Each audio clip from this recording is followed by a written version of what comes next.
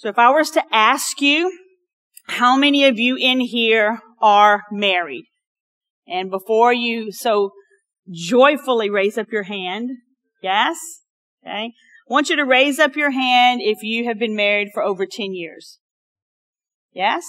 Yes? Okay. I want you to raise up your hand if you've been married over 15 years. This is encouraging, yes? This becomes rare and rare. Raise your hand if you've been married over 20 years. Look at all these people! This is so great! Okay, we're gonna go stretch it. Miss Cassie saying, bring it all the way to the end. All right. Raise your hand if you've been married 25 years. Raise your hand if you've been married 30 years. Wow. Miss Tanya. Wow, what a beautiful testimony. Now, for those that whether you've been married a year or whether you've been married 30 years, this question still applies to you. Would you say that, and again, just process it, don't speak it out loud, okay? Would you say that your relationship with your spouse has grown from the time that you got married until now? If all of you would say, whether you've been married 1 month, 1 year, or 30 years, by raising your hands in yes, would you say that your relationship with your spouse has grown more now from whenever you first started? And Blue just said yes.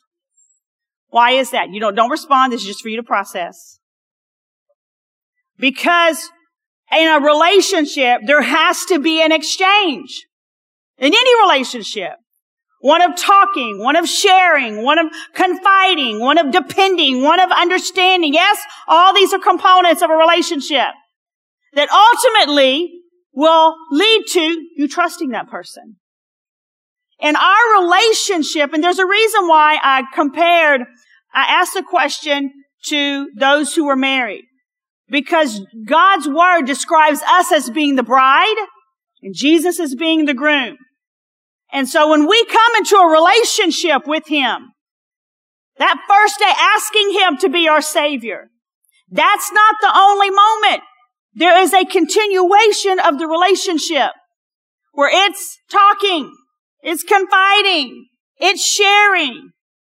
And not just sharing like when you wake up in the morning, let me ask you this. Those of you that have been married for 30 years, do you always wake up in the morning? Is all your conversations with your spouse, good morning. It's so good to see you. Yay! Yes? No. Sometimes you look at them and I'll say, oh dear God, I'm still married to you. Yes? But the transparency and the trust that you know each other so well. You've seen the good, the bad, the ugly, and yet you're still there and you love them. God wants us to experience that kind of exchange with Him. Faith is not just a religious component that you do whenever you go to church. Well, this is my faith. I need to go to church. No, it is the foundation of our relationship with Jesus Christ. That's the kind of faith I'm talking about. It's not just some religious thing. It is in order for me to experience the life on this earth that God has purpose for me to experience. A life of purpose, a life of joy. But even in those moments of frustration and aggravation and heartbreak, and I just want to beat a wall, I can go to the Lord. He's going to be there. His dependability is not, and His faithfulness is not based upon mine, but He's there no matter what. I once heard a very wise pastor, and he's spoken here before, and he was talking about how if his wife was to leave him, he said, well, he's just going to follow her.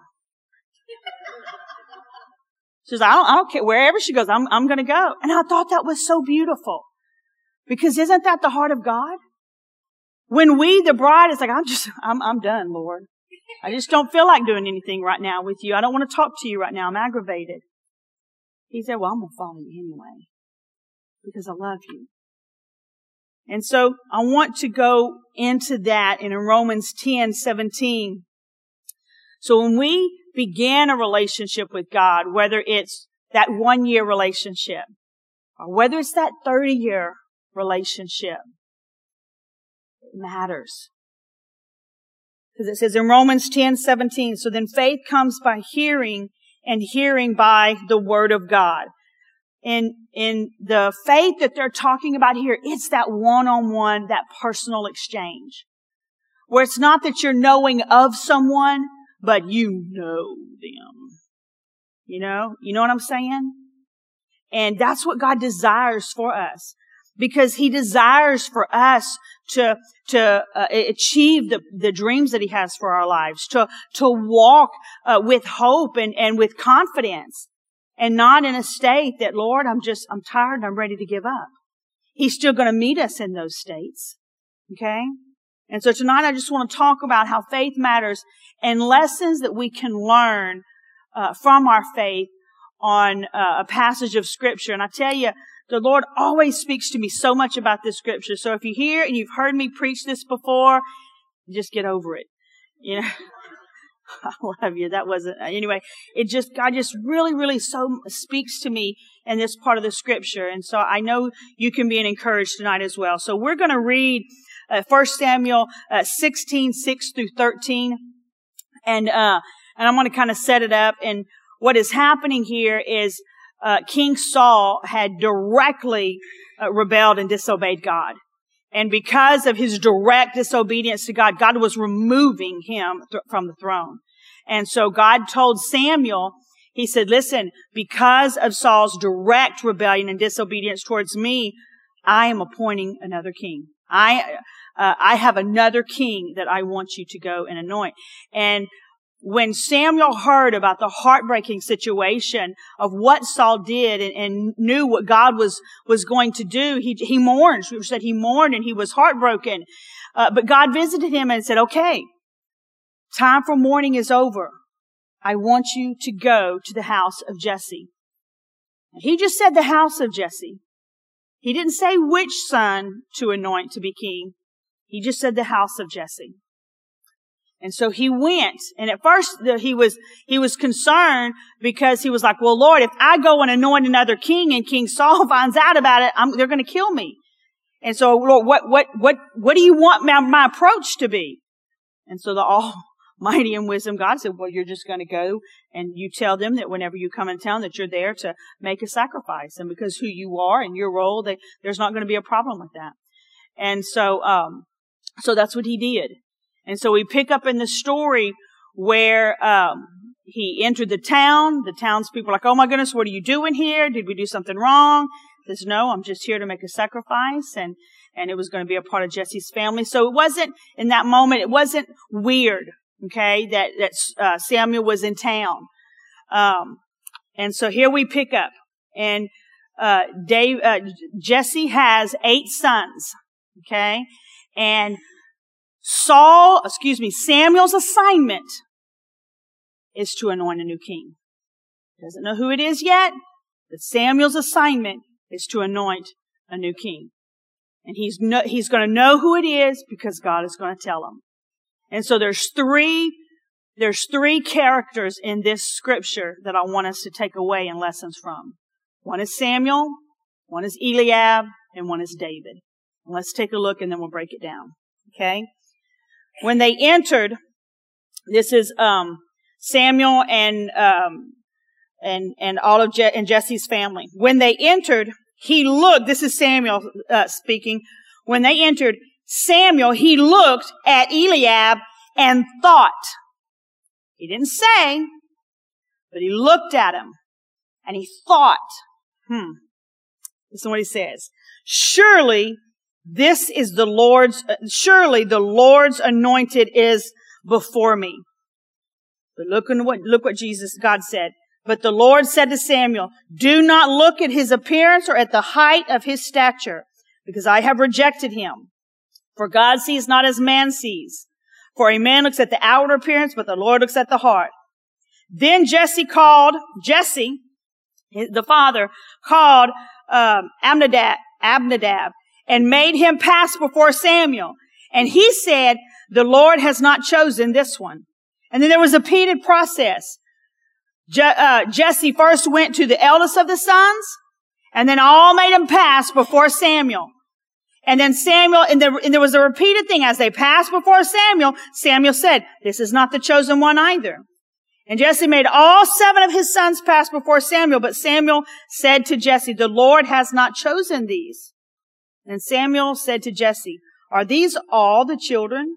And he said, there remains yet the youngest, and behold, he is tending the sheep.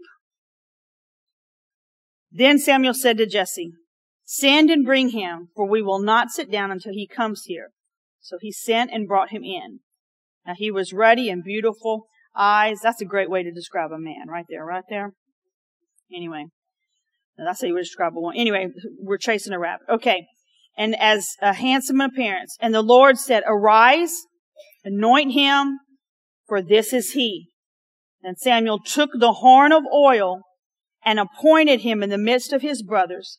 And the Spirit of the Lord came mightily upon David, and from that day forward. So these are lessons about faith that you and I can apply and that can relate to. Says, Dixie, how on earth am I going to relate to Samuel, to Eliab, and to David? Great question. Let's dig right on in. Lessons about our faith. One, with Samuel, we see Samuel, and before we go into our points, let me just say this. You're not going to see in Scripture these 3 words that I'm talking about, but in our text for tonight in 1 Samuel 16, you will see where they were lived out, if that makes any sense.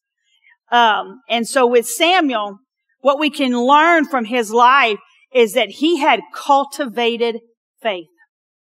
Cultivated faith. From the time that Samuel was a little boy, he grew up in the temple with Eli as the priest, and he began to cultivate hearing the voice of God. It's not by accident that what God was cultivating in his life as a young man, as a little boy, was preparing him for the purpose that he would, because he would someday be a leader amongst kings. And many times we can go to the Lord and we can have these prayers. Because I know I've had these prayers. Lord, use me. I want to do big things. I want to do mighty things for you. Yes? Yes? You might not do it as passionate as that, But it's like we can just preach ourselves, happy and just with faith. But what is important is that our faith has to begin being cultivated at some point in some place. If we ask God for those big things, think about it. Would Samuel had been able to obey God to go to the house of Jesse if he had not learned how to obey God whenever he was a young boy? All of those encounters, if you'll notice, with his obedience had directly to do with God being first in his life. So what do you mean God being first in his life? When it was the voice of God that he heard, he went to Eli. And God knew that he was going to go to Eli. And God knew that Eli was going to tell me everything that God told you.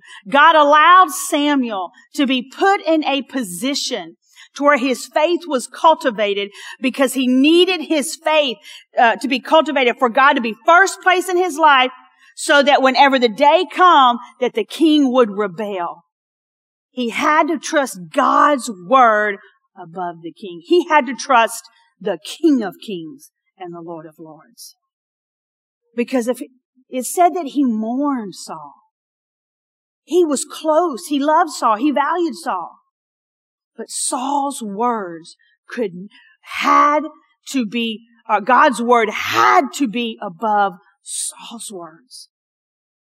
You and I, unless our faith is cultivated, deeply rooted in the Word of God, when God wants to use us to do those big things that are bigger than us, can God trust us to say yes? Or would we argue? Can God trust us to walk in humility, or will we want to do it our own way? See, we see in 1 Samuel 16:1-4, the dialogue before Samuel went to the house of Jesse, the Lord said, finally, the Lord said to Samuel, you have mourned long enough for Saul. I have rejected him as king of Israel. Now fill your horn with olive oil and go to Bethlehem and find a man named Jesse. But Samuel asked, how do I do that? If Saul hears about it, he will kill me. Take a heifer with you, the Lord replied, and say that you have come to make a sacrifice to the Lord, and invite Jesse to the sacrifice, and I will show you which one of these sons to anoint for him. Because Samuel had cultivated time with the Lord. Dixie, what do you mean cultivated time with the Lord? Talking with him, listening to his voice, hearing his word. He knew, you notice multiple times, he knew the voice of God. And then what did he do? If he had a concern, he shared with what it is. Lord, how am I going to do that? And then God showed him, but then Samuel had to obey. A fruit of somebody that has cultivated faith is someone that walks in humility. It is somebody that is under authority, allowing authority to speak into their life, but also they're quick to obey. We see that cultivated faith in Samuel. You know, it's like we can look at the big hurrah. The big hurrah is Samuel's in town. The big hurrah is he's about to anoint a new king. But all the cultivated faith was whenever he was alone. There seemed to be nobody else around, but God was calling him. And what did in the beginning, when Samuel was a little boy, he finally said, yes, Lord, your servant is listening. And so when you and I are cultivating our faith, when we are hearing the word of God, we have to ask ourselves, is God first? You say, well, yeah, Dixon. No. Is God first? Is our faith based upon our convenience? Or is God first in our time, in our resources? Is He first? Do we allow ourselves to come under a covering of authority? What do you mean? See, you had Samuel and you had God. Okay? But in our world, are you under the covering of a spiritual covering? Who are you allowing to pastor you? Who are you allowing to help you and encourage you?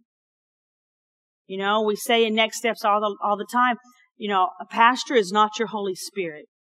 We're not your Holy Spirit. You know, but whenever it comes to those, what I would call the three biggest decisions of your life: your salvation, your career, and your spouse. You know, who are you allowing to speak into your life? You know, whenever faith is being cultivated in us, we will walk in humility, but we will also be quick to receive the instructions of the authority over us. Does that make any sense? And we will be quick to obey. Quick to obey. Samuel was humble to receive God's instruction, even when he was wrong. And I say, Dixie, what do you mean he was wrong? When Samuel saw Eliab. When Samuel saw him, he thought he must be the one. He's got all the qualifications of what I would think would be a good king. But God is saying, you are looking at the outer appearance and I'm looking at the heart. I'm glad that Samuel was humble enough to still be teachable. Because when someone has cultivated faith, they never get to a place to say, I have arrived. But they're still allowing themselves to grow. Does that make any sense? You know, one of the things I like about one of our trustees, one of our elders, Brother Francis, is that if I have a question, a biblical question, it's like, no, I'm thinking about this. Help me process this. You know, He's not there to say, this is what it is. But if any, you can literally hear me say, and he talks to a real Cajun, and I love it. So hold on just a minute. Let me go get my Bible, and you can hear him turning the pages, and he's there. It's like, okay, let's explore the scripture. Let's learn together. Okay. Because he has cultivated faith where he is humble enough and he is recognizing the authority of God in his life and always wanting to grow and obey. Making any sense? All right. We will all desire for God to use us as we might ask God for big things. But my friend, we can surrender and obey God in what the moment might seem like little things. Then our faith will be cultivated in those moments of surrender and obedience for God to trust us with the bigger things. There are lessons in our faith that we cannot skirt around. We must take them step by step because God loves us too much. Yes? Yes? Okay. So lessons about faith is one is cultivated faith. You need to have somebody to speak into your life. You need to become very familiar with the voice of the Holy Spirit. You see, how do you do that? You got to get in the Word of God, and He will speak to you. You say, well, how do you know it's Him speaking to me? Because when He speaks, His Word lines up with Scripture. When He speaks, listen, when He speaks, the very tone of His voice, the very approach also lines up with His character. Okay? He's not going to speak to tell you every bad thing that you did in such a condemning and critical and belittling way. God, in His amazingness, I don't know if that's a word, but it's just in how He is. He will correct those He loves, but you can be corrected and it be so covered in love, you won't even realize that you've been corrected. It's like, how did you do that, Lord? Okay? And okay, so we were talking about Samuel. Number 2 is, let's focus on Eliab, the oldest brother. Conditional faith. Now again, you're not going to see in Scripture these words, but it's fruit of what their life was demonstrating. Okay? When Eliab, now remember from culture, Eliab was the oldest. So whatever favor, whatever assignment, from a cultural standpoint, it should have been his. Okay? And everybody knew who Samuel was. And so when Samuel was coming to the house, it wasn't by accident that Scripture, that Jesse, let's go back to it.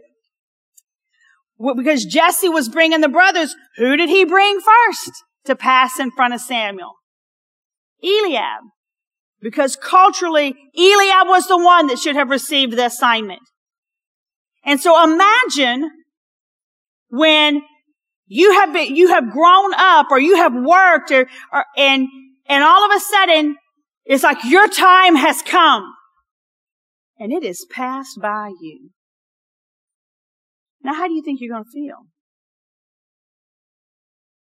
See, Eliab had conditional faith. So, well, Dixie, how do you know that? Because we see his attitude. We see his attitude in 1 Samuel 17, 28 through 29. They had been on the battlefield. Jesse had sent his son to go and give the captains of the older brothers some food, and just to get a report. And David was hearing about just the battle that they had with Goliath, and he was hearing the report that whoever would defeat him, what would be the reward? And David was confident. He was like, the audacity of this Philistine, dare trying to come against God's people. Who does he think he is? Okay? And so as the Scripture says that Eliab hears this dialogue, hears this conversation that David is having with other soldiers. And listen to the oldest brother's response. He's saying, but when David's oldest brother Eliab heard David talking to the men, he was angry. What are you doing here anyway? He demanded. This is Eliab's attitude and response. What about those few sheep you're supposed to be taking care of? I know about your pride and dishonesty. You just want to see the battle. And then David responded, what have I done now? I was only asking a question. For David to respond, what have I done now? There was obviously evidence of serious contention there. Okay? But for Eliab to respond that way as an older brother to the younger brother, knowing that he was being sent there just to bring some food, you would think that he would be excited. They've been in a battle.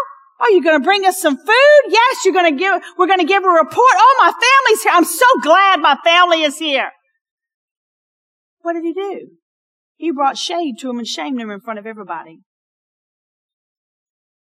See, Eliab was not chosen. What he thought was rightfully his by custom and culture, he wasn't the one visited by Samuel with the specific assignment. Many times you and I, if that promotion was passed over us, if that recognition was passed over us, if that respect that we felt was due to us was passed over us, we could say, where's mine? I love God. I believe in Him. Where is He? I see Him moving in my neighbor's life. That's great. Love you. But I don't see Him moving in mine. Where's mine? We have to be careful, my friends, that we do not fall into this category of conditional faith. I'm going to love God and serve God when things are good. I'm going to love God and serve God when I see my prayers answered. Making any sense? Because what the enemy would want us to do is fall into a sinful trap of doubt that will lead us to a place of comparison, inferiority, offense, and then we spiral down and we begin to turn towards bitterness and then slander. And we see it in the attitude of Eliab. Conditional faith will bring the attitude of Eliab in your life. It will. We see in James 1:6-8, it says, but let him ask in faith with no doubting, for he who doubts is like a wave of the sea driven and tossed by the wind. For let not that man suppose that he will receive anything from the Lord. He is a double-minded man, unstable in all his ways. We need to daily ask the Holy Spirit to examine our heart. Choose to surrender our will for His will. Choose, my friends, not to have the attitude of Eliab, a critical spirit, a cutting, slanderous spirit, and finding fault in everything and everyone. This is why whenever we go back to what type of faith, do you have that cultivated faith? Because if you have that cultivated faith, it will expose that conditional faith. Because Psalm 139:23-24 says, search me, O God, and know my heart. Test me and know my thoughts. Point out anything in me that offends you.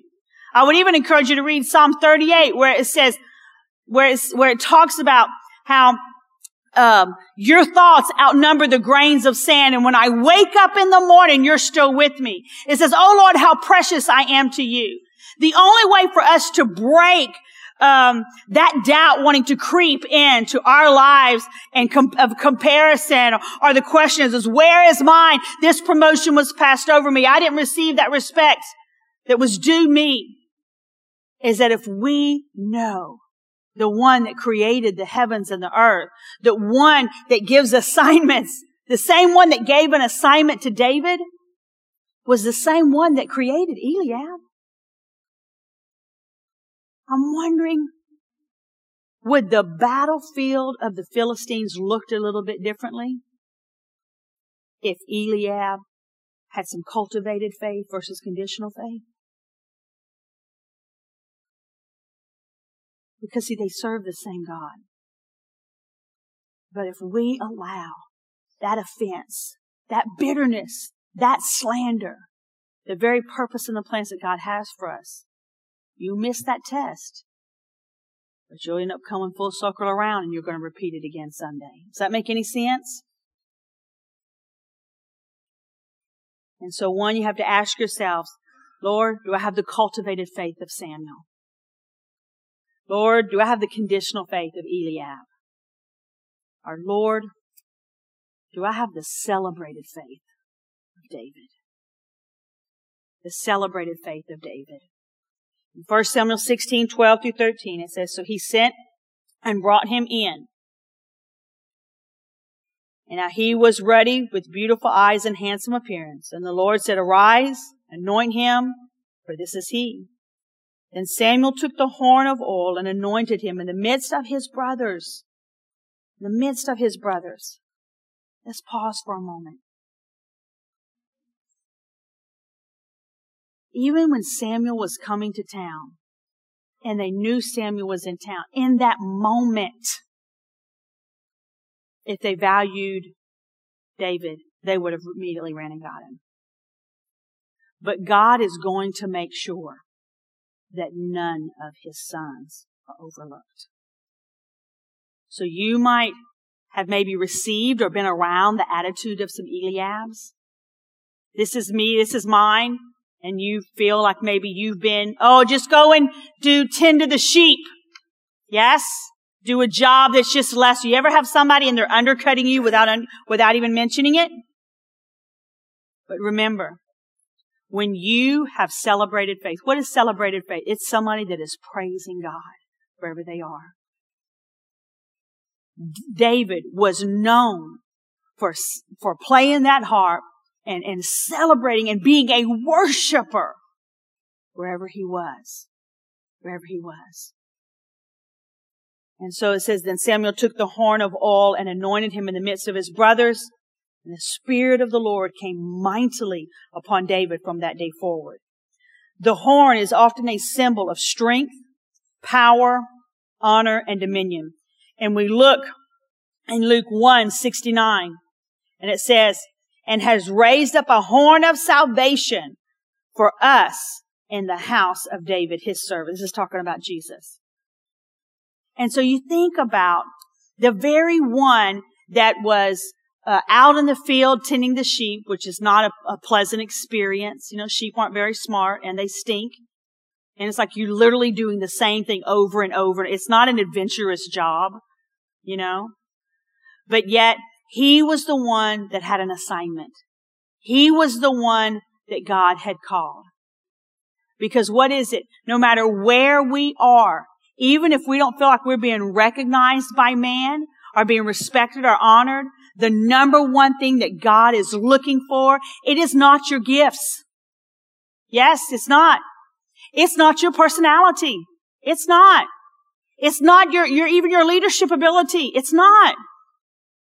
The very thing that God is looking for is your heart.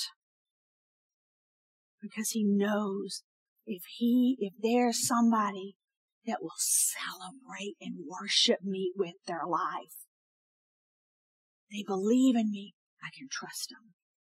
Yes? And so my friends, when you're worshiping, and you're having a moment with the Lord in prayer, and you're having a moment with the Lord and singing to him, what you're doing is you're going from being cultivated to celebrated. And God is going to line you up for bigger things. In Ephesians 2:8-10, it says, for by grace you have been saved through faith, and that not of ourselves, it is the gift of God, not as a result of works, so that no one may boast. For we are his workmanship, created in Christ Jesus for good works, which God prepared beforehand so that we could walk in them. You know, many times I don't know your family story, I don't know your family history, but lots of times we can look around, just as David's brothers did, and says, David's in the field. You know, we could look at our lineage and say, no one in my family's ever done that. Nobody in my family's, no, you don't know my story, you don't know my history. Yes? And we can look around and say, what good is going to come from this? But David came Jesus. So look, whenever you began in your time with the Lord in worshiping him, something is stirring and something is happening for what God has planned for your future. Okay?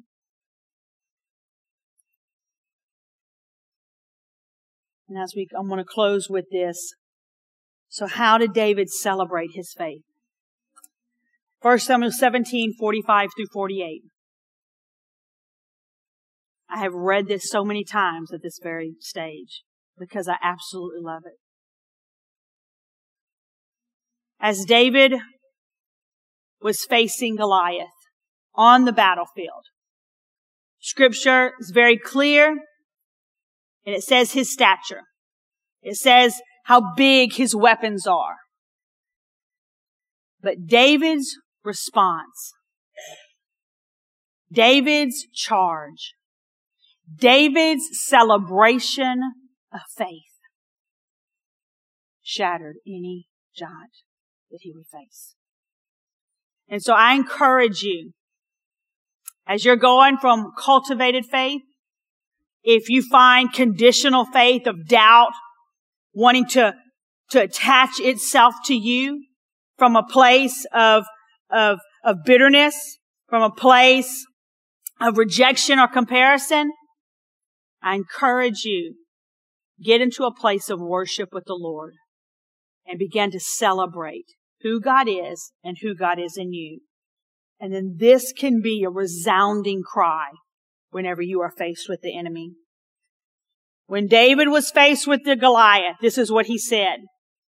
And he just didn't say it with a small whisper, but he said it with a resounding shout. He said, "You come to me with a sword and a spear and a javelin, but I come to you in the name of the Lord Almighty, the God of the armies of Israel, whom you have defied. And today the Lord will conquer you. I will kill you and cut off your head, and then I will give the dead bones of your men to the birds and wild animals. And the whole world will know that there is a God in Israel. And everyone will know that the Lord does not need weapons to rescue his people. It is his battle, not ours. The Lord will give you to us."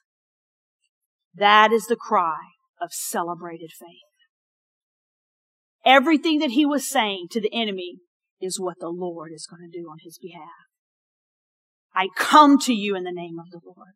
So whenever the enemy is wanting to bring doubt, fear, and discouragement, my friends, have you cultivated your time in the Word of God with faith?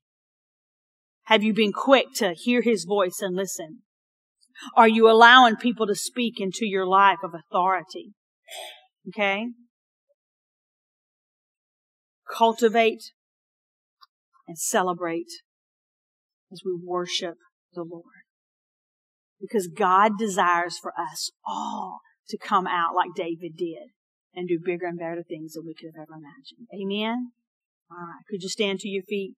Let's go to the Lord. Thank you, Lord. Thank you, Jesus. Father, I just thank you right now that you desire to have a relationship with us. He desires for you to know him. He desires for us to have an exchange of speaking to him. And if you say, "Dixie, I have no idea what that looks like," having a relationship with God, God speaking to me, God helping me, I don't know what that looks like. But I believe it and I want it. All of us need a Savior. And Jesus is the only one that can ever save us. Only one. And so if you're in here today, if you're watching, and you say, "Dixie, I need Jesus. I need him in my life. I cannot live this world, go in the direction that I've been going." If that's you, I just want you to come into, you can bow your head and close your eyes just so that you can focus on what the Lord is about to do in your heart. But the Word says that if we believe with our heart and we confess him, we shall be saved. So if that's you, say, Dixie, I need Jesus. Let's go to the Lord right now.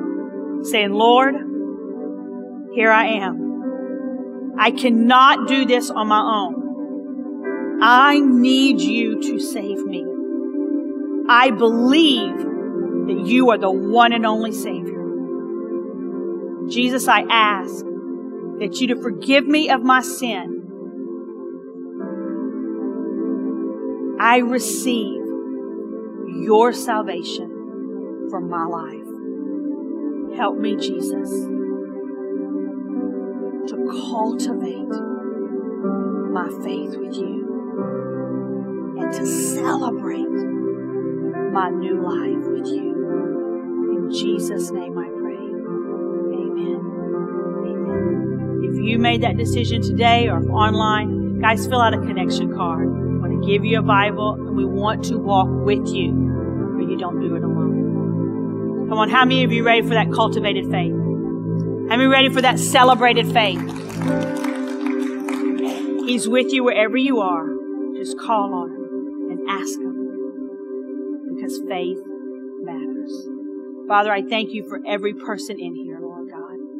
Father, may they hear your voice like Samuel and faith be cultivated. Lord, I ask that fear and doubt would be broken off of them. And Father, may faith arise, and may they be excited and have joy of what you're doing and going to continue to do in their life and their family's life. In the name of Jesus, I pray. Amen and amen. Guys, we love you. We care for you. If there's anything that you need, we're here for you. You are dismissed. God bless.